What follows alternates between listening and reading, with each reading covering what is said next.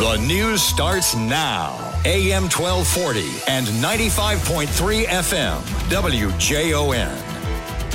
WJON news time now at 8:32. The sun is shining. It's 36 right now. 55 for a high today on this first day in March. This December through February going down as the warmest ever meteorological winter in Minnesota.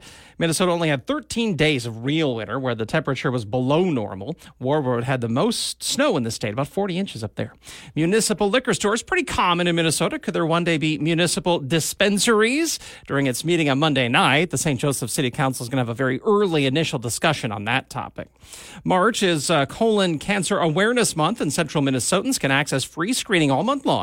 CentraCare is offering a free take-home colon cancer test between today and April the 15th to people ages 45 and older. Bills requiring secure storage of firearms to prevent access by children and requiring owners to report lost or stolen weapons are both moving forward in the Democratic-controlled Minnesota House. More news on our website at WJON.com. From the newsroom, Jim Maurice, WJON.